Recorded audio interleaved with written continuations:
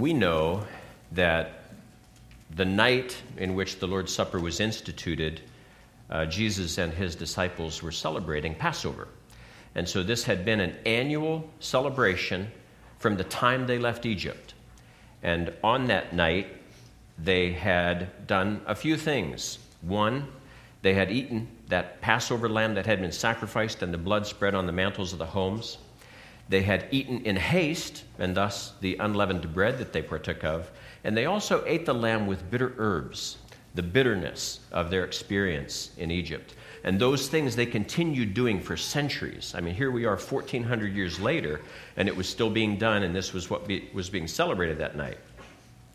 So here in Luke 22, starting at verse 7, I'll read just briefly.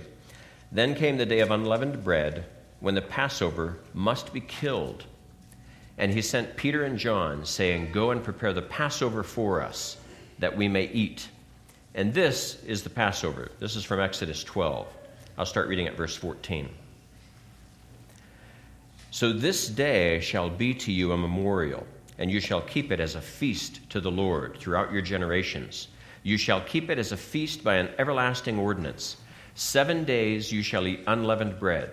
On the first day you shall remove leaven from your houses. For whoever eats leavened bread from the first day until the 7th day, that person shall be cut off from Israel. On the first day there shall be a holy convocation, and on the 7th day there shall be a holy convocation for you. No manner of work shall be done on them, but that which everyone must eat, that only may be prepared by you. So you shall observe the feast of unleavened bread, for on this same day I will have brought your armies out of the land of Egypt. Now, leaven was not to be used, and it was a 7-day feast. They celebrated convocations on the first and the last day, and there wasn't even supposed to be leaven in their homes. I mean, it was just eradicated from their homes. So now, some say that the bread that we use at the Lord's table ought be unleavened because of this, because of the fact that that night Christ was celebrating Passover, and it would have been unleavened bread that they were eating and sharing that night. This is a note from the Scofield Reference Bible. It's an annotation concerning the text of Matthew 13, verse 33, and we'll actually read that in a bit. But right now I'll just read Scofield's note. Leaven, as a symbolic or typical substance, is always mentioned in the Old Testament in an evil sense. So now this is just a Bible note, a footnote in a Bible.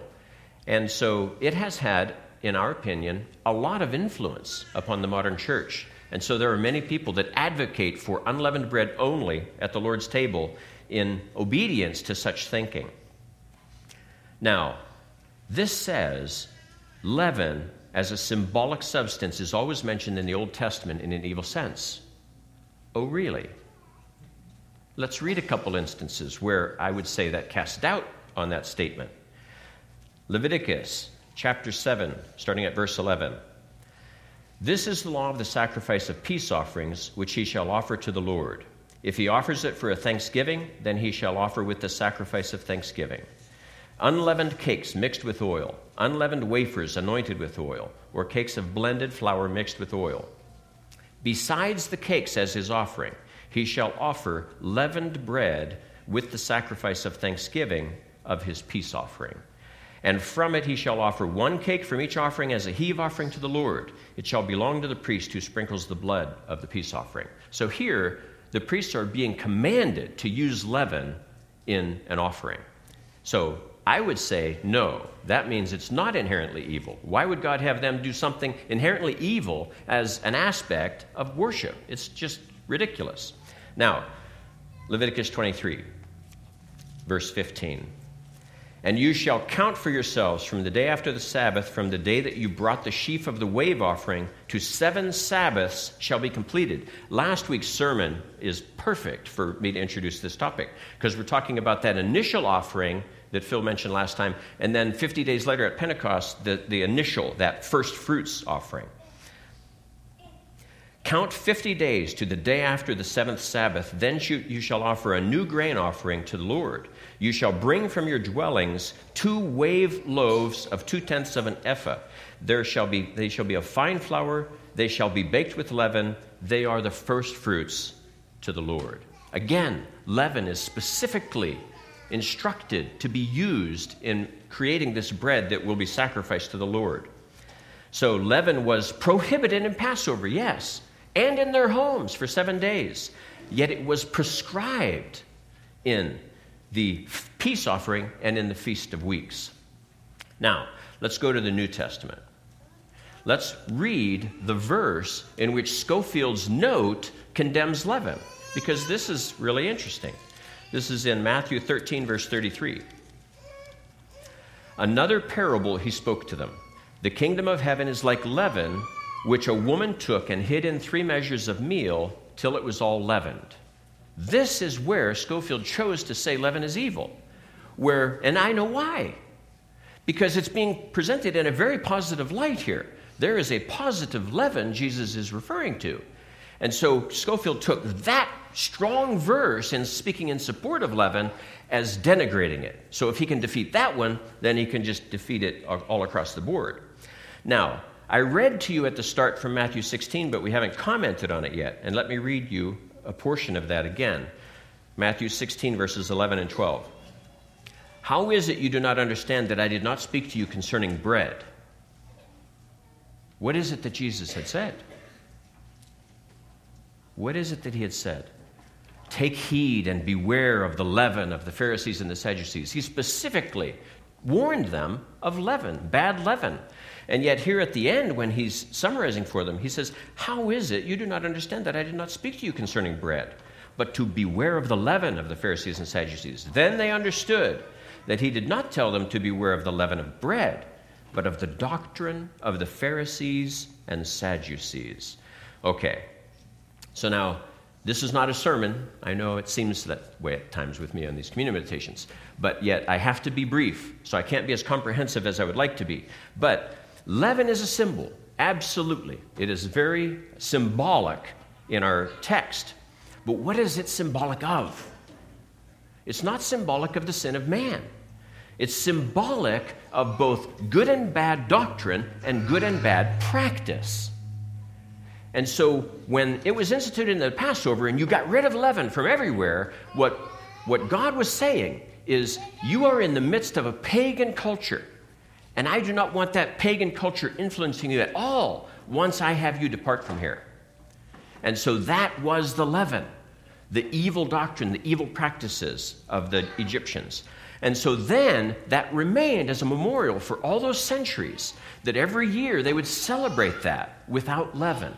They were again returning to that where we must be pure. And that leaven was the bad doctrine, the bad religion of the Egyptians. Now I want to read to you, there's 15 pages in this book that Gary North has dedicated to leaven versus unleavened. And it's in the chapter 12 on continuity and revolution. I'm going to read to you from The Process of Maturation on page 165, 2 brief paragraphs. I urge you to read this whole section. It's great. Leaven is not a symbol of sin. Leaven is a symbol of rising up, the process of maturation.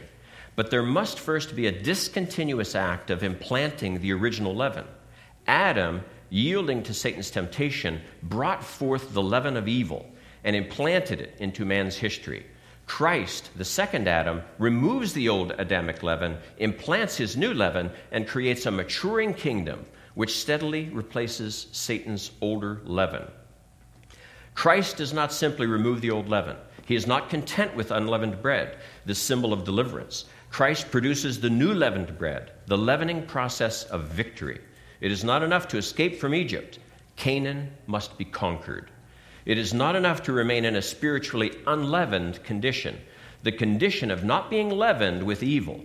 We must become fully leavened as God's individual saints and also as his gathered church. Where this leaven is absent, there is no life, no growth, no dominion.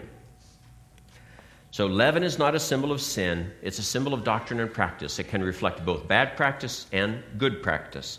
Jesus warned his disciples of leaven, of the Pharisees and Sadducees, explicitly educating us on the fact that this is not just tying it to bread. It is symbolic of us, what we practice, what we believe. Jesus described the growth of his kingdom using leaven in a very positive way that Scofield denounced. No, that's wrong.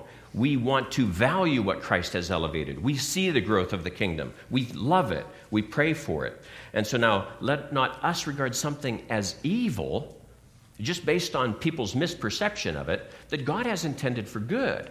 So there may be occasions when it can be appropriate to use unleavened bread in the Lord's table to be more explicit with what was going on that night at the Passover. But we don't need to, and I would recommend that we ought not. We want to use leaven to reflect the fact that God is building his kingdom and we're a part of it. We're excited to be a part of it. Father, we thank you. We thank you for your word and for your truth, how you upend things. Jesus, his crucifixion, his resurrection, upended time, upended all of the way this world was going. And we praise you for it. And we know that his kingdom has grown and will continue to grow and fill the earth. We give you thanks, Father, for this table that reflects back and yet reflects very much forward. And we thank you that we're part of it. We ask you to have us be a part of that kingdom, have the leaven within us to grow and be revealed in those whom we influence. In Christ's name, amen.